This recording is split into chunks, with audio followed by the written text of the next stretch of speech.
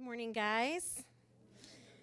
So as I've gotten older, especially in the last couple years, I've noticed that I've started to enjoy Christmas less and less. My family is well aware of this. This is just an example. So one rule in my house is that I don't want to hear Christmas music until after Thanksgiving. That's how I feel. I don't really care what day it is. It can be any day in December. I still don't want to hear Mariah Carey sing All I Want for Christmas Is You. Some other people might agree with me. I also am not a huge fan of So This Is Christmas.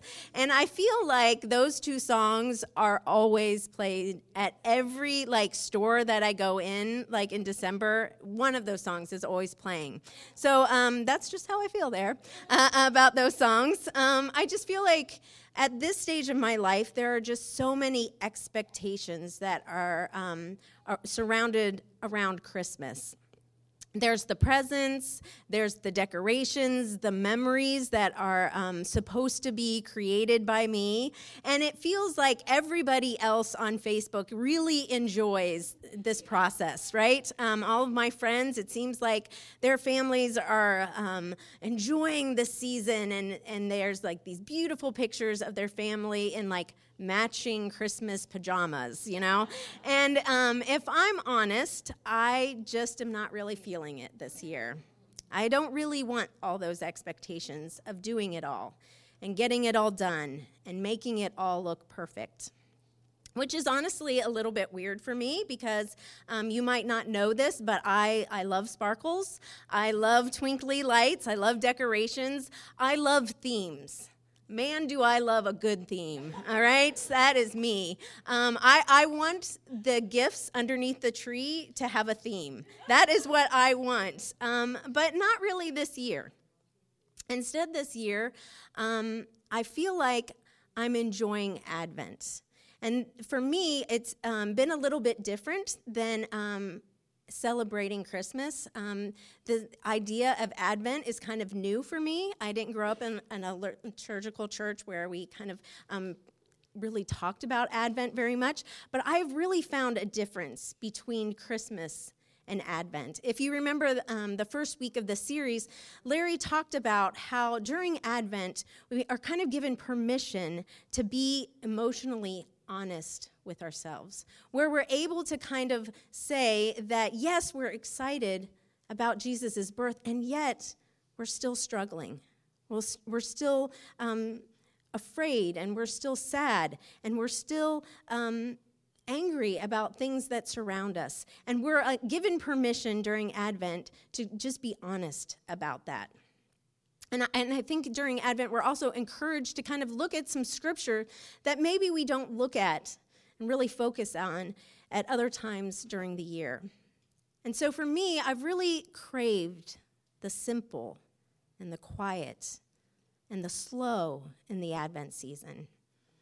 It's been what I've really needed because right now I don't really feel like pretending that everything is perfect.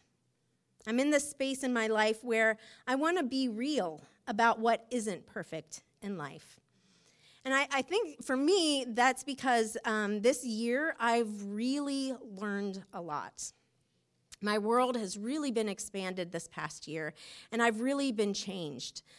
A large reason why that has happened this past year is because a year ago at this time, I really felt like God was calling me to be intentional and make a commitment for 2017 that I would try not to read any books by white men. So for me, I read a lot of books for my job, and I also just enjoy reading books, so I read a lot of fiction and nonfiction. And I came to this realization about a year ago that somehow in my life's experience, I came up with this unintentional but kind of faulty narrative that had been kind of taught to me that if you want to learn something, and especially for me, if you want to learn something about the Bible and God, that you learn it from a white man. And for me, that's just because my own experience. I went to a university where all of my professors just happened to be white men. All my pastors had been white men, and so they had recommended books that just happened to be all written by white men. And so I want to say white men are great. I'm happen to be married to one, so it isn't anything against white men, but I knew I had to be intentional about learning from more people, right? Putting myself in the position that I can learn from different genders, from people of color, and that I needed to be intentional about that. And so that's what I did this year. And so I read books from Native American authors, Christian leaders, Korean American and Caribbean American, and African American, both men and women. And what I found was there was this theme throughout all of these books, whether they were talking about ministry or community development, or they were just talking commentaries from Scripture, all of them were kind of bringing up this idea of shalom. And I know we've talked a great deal about that this year, this idea of shalom, and it was the first time that my eyes had really been opened to how much it's through Scripture. This word shalom that shows up in the very beginning of Genesis, the very first book of the Bible. This idea of shalom, that this Hebrew word that is often translated as peace, but it means more than that. It's what we see in the garden. When God created the world, we see shalom. What is there is that there's no separation between God and man. There's no separation between man and one another, or man and creation, nature and animals. All of them are universally flourishing. And in my reading over this year, what I found is that talking about Jesus and his birth isn't just about what that offers me individually, individual salvation that Jesus' his life brings me. But it's also about the liberating salvation that Jesus' life is bringing to all of creation, that is bringing shalom back to this world. And so I've also read a lot of fiction and memoirs, some really tough stories this past year. Stories of survivors, stories of immigrants from all over the world, stories from the poor and the desperate and the marginalized. And I've really been inspired by these stories, but also truly heartbroken. And not just the stories I've read, but your stories. I've watched as you've endured physical hardship, physical pain, how you've struggled through financial worry, injustice, painful childhood memories that still are something that you deal with. And I have my own stories as well, my own struggles, my own worries. And all of these stories have brought me to a place this year where I don't feel like focusing on my normal Christmas traditions. I want something else. Instead of the expectation of Christmas, I want this Advent to focus on the expectation that Jesus is coming again and that shalom is possible. And that's what the gospel song that I've learned about is, claims that trouble don't last always. So today, we're going to focus on the poetic imagination of the prophet Isaiah and this passage that Matthew read for us in Isaiah 35. And we're going to join with him in expectation of the arrival of a different reality than the one we know is true today. So the prophet Isaiah is writing to the Jewish people living in the kingdom of Judah. I don't know if you remember that in history in the Bible that the Jewish people are broken into two different kingdoms. And so Isaiah is talking to the kingdom of Judah, and he's writing to them and speaking to them around 700 years before Jesus' birth. And so Isaiah is a really long book. I don't know if you've ever read it before, but it also spans a great deal of time. But the theme of the first half of the book of Isaiah, so chapter 1 through 39, there's kind of two themes in the book of Isaiah. And the first theme is that of judgment.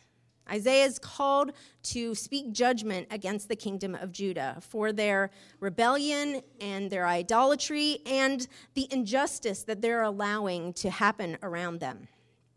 But the other theme is that of hope. And so we see this back and forth, judgment and hope. And so Isaiah is giving them hope that not only is change possible, but he's saying it's going to happen. And this is where Isaiah is where we see some of the details, the first details of Jesus' birth predicted, that is part of the hope that we have. And so we see in Isaiah chapter 7, verse 14, this detail. It says, "Therefore the Lord himself will give you a sign. The virgin will conceive and give birth to a son and will call him Emmanuel." Emmanuel, that word that means, that name that means God with us.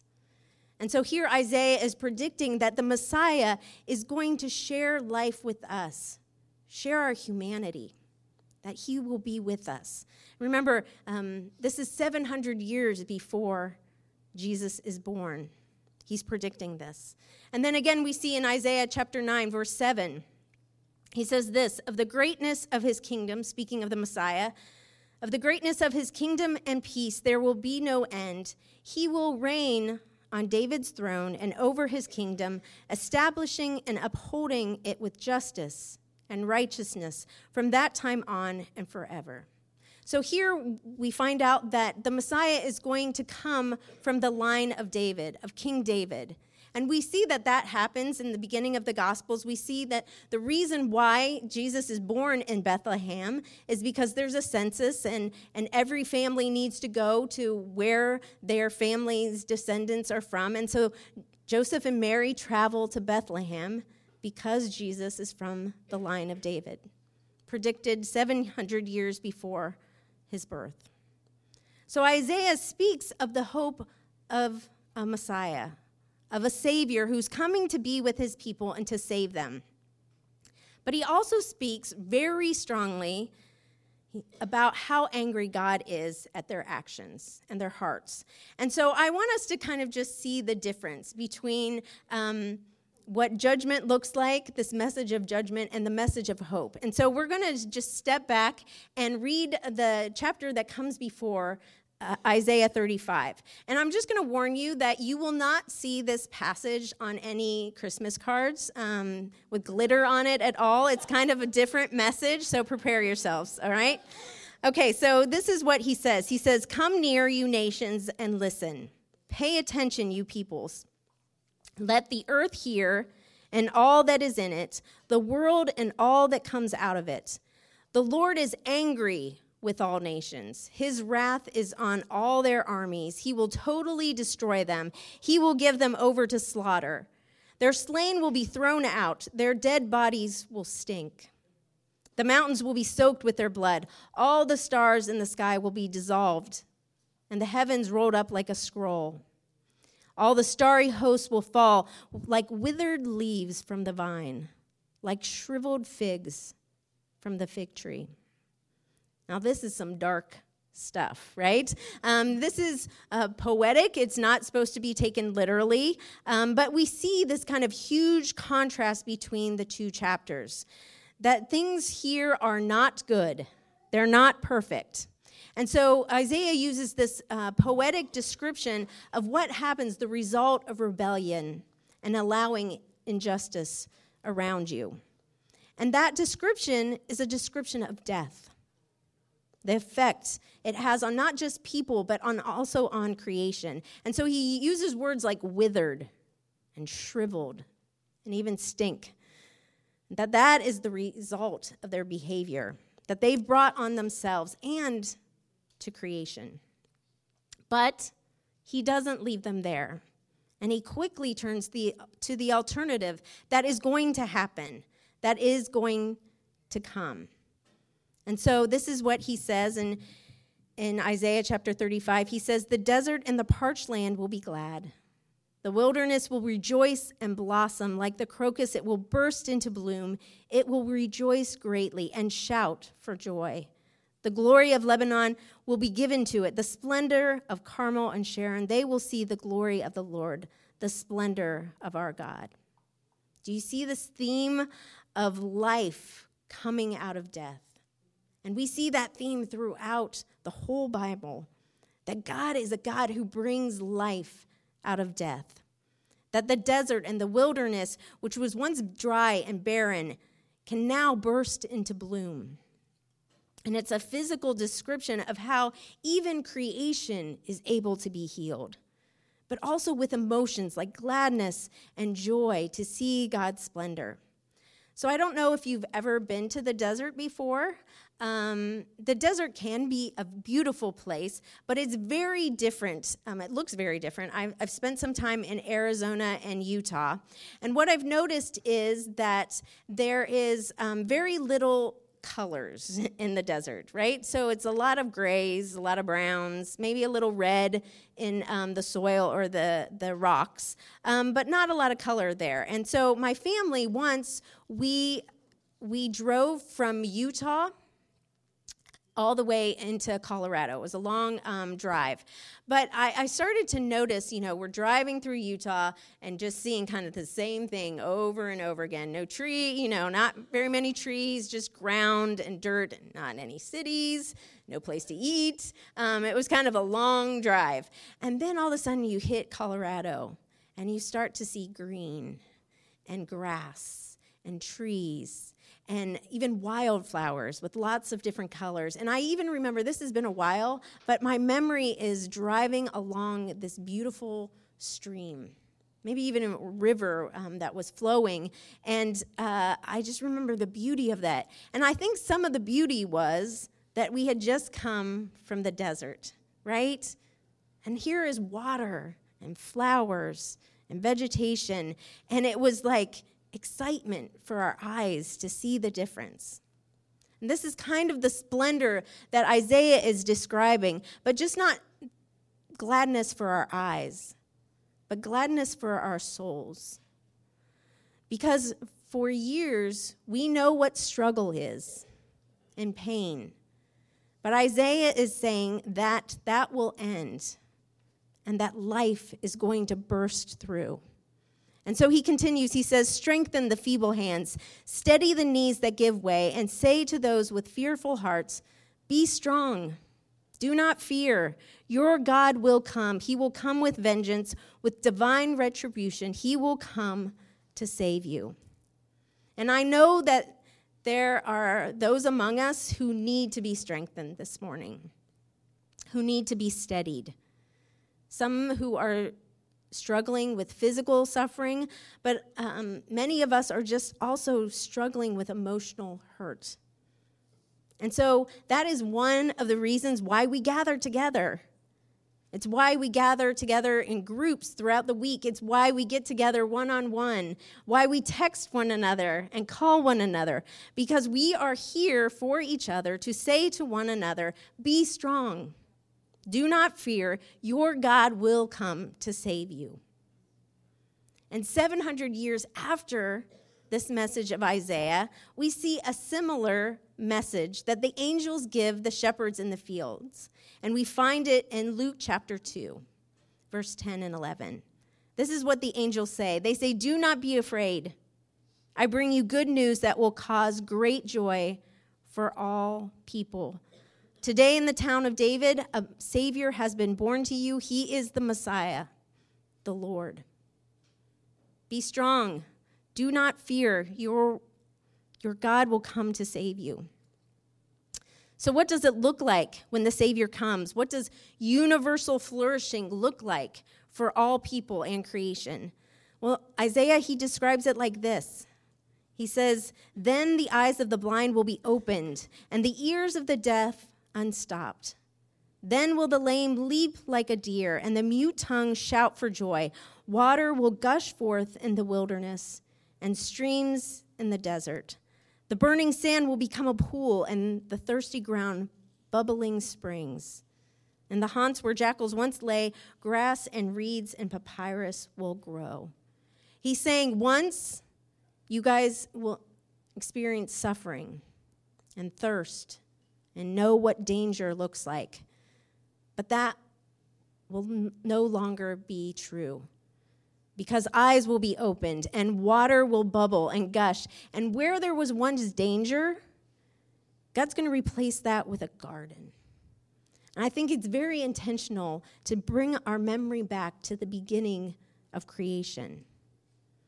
And we see kind of a similar passage with Jesus' response at the very beginning of his ministry.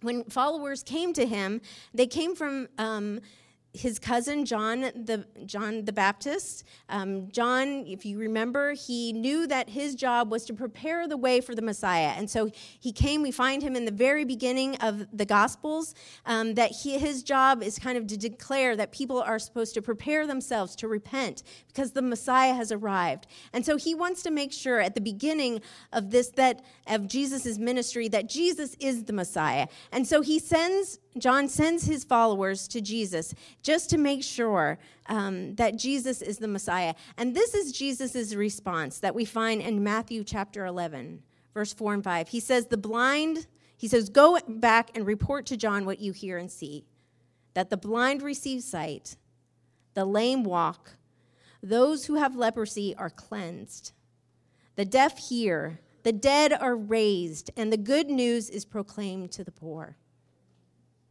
He's talking about shalom. He's talking about life coming out of death. So, for those of us here, what should we remember? What should we reflect on during Advent?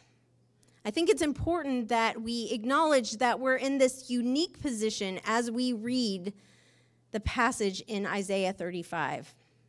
That position is that we are living in the already and the not yet. We're living in this time where Jesus, the Messiah, our Savior, has come to save us, that he is Emmanuel, that he is God with us through the struggles in our life. And yet, things are not yet perfect. Danger is still around us. We still thirst for more. So this week of Advent, Christians all over the world are focusing on joy. How do we who are living in the already and not yet have joy? What does that even look like for us? Does it mean the same thing as happiness? If you look at advertising surrounding Christmas, you kind of get this idea that joy and happiness are the same thing. You know, the joy of a child opening a present on Christmas morning, or the joy of a family sitting around the dinner table and having a meal together. This idea that you can kind of pursue joy like you might pursue happiness or happy feelings. But is that true joy? Is joy about our security? Does it come from possessions? What brings us true joy? And the question is, can you have joy even if you don't have the presents? If you don't have the security, the family around the table together? So there's a pretty well-known Christian author, speaker, professor named C.S. Lewis, wrote lots and lots of books during the last century, and I've read many of his books, and he definitely talks and writes a lot about this idea of joy. And what does true joy mean? He pondered it a great deal, and he wrote this once, that real joy, he says, seems to me almost as unlike security or prosperity as it is agony. Real joy seems to me almost as unlike security or prosperity as it is agony. And I see in C.S. Lewis's life why he came to that discovery. So recently, Larry and I went to see a play on Broadway called Shadowlands together. It's about C.S. Lewis's life. They made that play into a movie several years ago. In fact, it came out in 1994. I know that because it just happens to be what Larry and I went to see on our very first date. Which I should say, it really isn't first date material. Because it's about C.S. Lewis's life, his late life as a bachelor. So at this point, he's in his late 50s. He's written lots of books, become famous. He wrote the Chronicles of Narnia series with The Lion, the Witch, and the Wardrobe. Many people knew who he was. He was very famous professor. People came to hear him speak. And he was kind of a bachelor, like he didn't have to worry about anything else in his life. He shared his home with his bachelor older brother, kind of did what he wanted, maybe a little cranky older guy. And then he met this woman who at first was just a friend of his, and then he kind of falls surprisingly in love this late in his life. But it has kind of a tragic love story. He finds out just as they get married that his wife has terminal cancer, and so she dies after 4 years. So clearly not really what you want to see on your first date, right? But it worked for us. I don't know what to say, what that means. So we went and saw it again just this fall. And I was kind of just reminded of the story about how this, Oxford professor, all of his beliefs about love and faith and joy were really turned upside down when he experienced it himself, when the grief was his, and it was so real in his life. And he had to kind of struggle and re-understand, what does joy mean, even when you're going through grief? And this is what he said, and it's kind of the theme of the whole play and movie. He says, the pain now is part of the happiness then. That part of the pain that he was dealing with when he lost his wife is that he once knew happiness when he got to share his life with her. And I think that is true when it comes to grief. And it made me think about our own pain right now. And I thought that maybe this truth is true of all humanity as well, that part of the pain now is part of the happiness then. That humanity, as humans, we know pain, but we once knew complete peace. That humanity was created for shalom and peace, and once we had that in the garden, it talks about how God walked with Adam and Eve in the cool of the evening. Just imagine that, walking with God at the end of your day, intimately sharing life together, no separation. That is what we were made for. And that is why our pain is so profound, because we weren't made for this. We were made for that. And our complete joy when Christ returns is why we're able to have joy now, even though we might be living in less than joyful circumstances. That joy is not found by seeking joy in itself. It's found in seeking after God. That God is the path to joy. It's where we find it.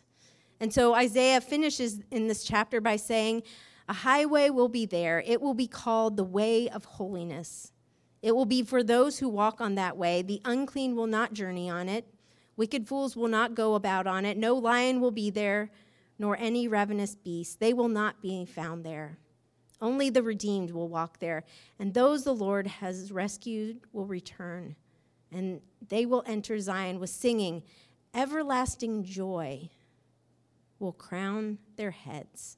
Gladness and joy will overtake them, and sorrow and sighing will flee away.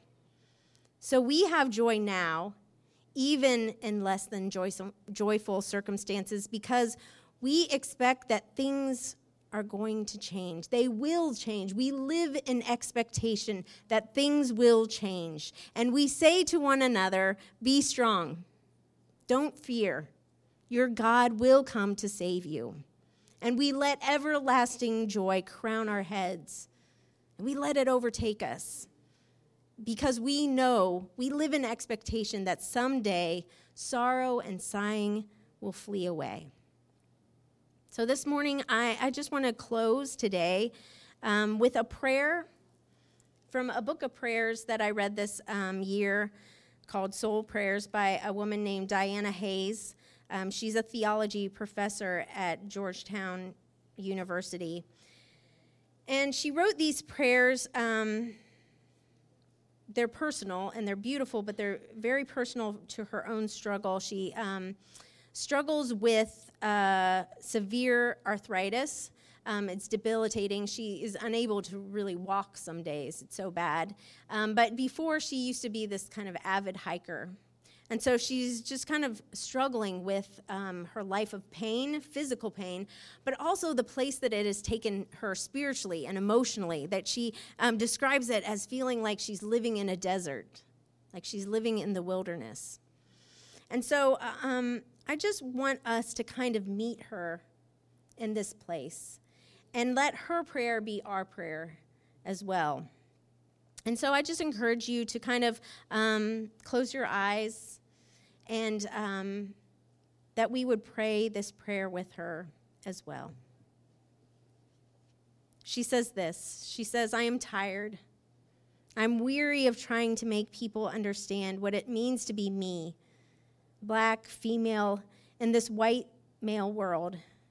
And I'm weary of watching the children, my children, though not born of my womb, Black, brown, children of all races, start out bright and full of hope in their early years, only to end up dulled and hopeless by the time they're adolescents.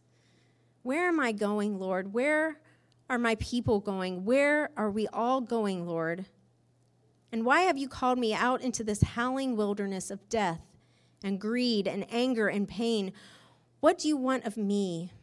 A crippled, weak of limb, yet with a mind filled to bursting with the knowledge of the pain, of the suffering and growing despair of people, a people of many races.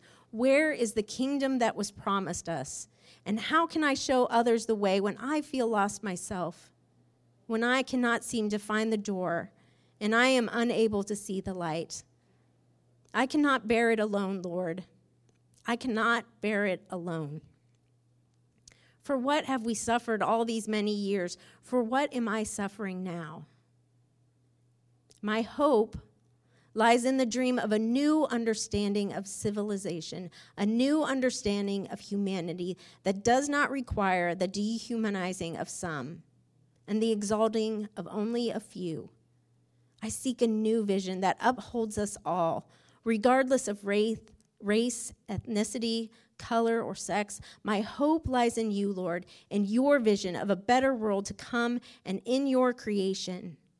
Once you walked this earth and created a people, both male and female, you created them of every race and color and hue. You created them, and you took joy in that creation, and you love them.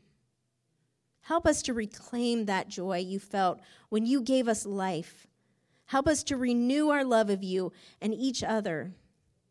Grant that we may regain our hope and our faith, that we may renew our strength, that we might run and not grow weary, so that once again as a people, a many-nationed and multi-hued people, that we may mount up on eagle's wings and fly away from that Tower of Babel that we created through our own selfishness and greed, a monument to our blindness.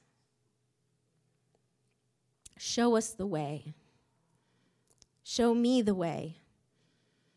Help me to look once again into the blinding light of your love so that I may somehow, some way walk with my people, all of God's people, into that light with your guidance and with your strength surrounding me, shoring me up on every leaning side. I know I will be able to continue to work with others towards the day when that new world will be born.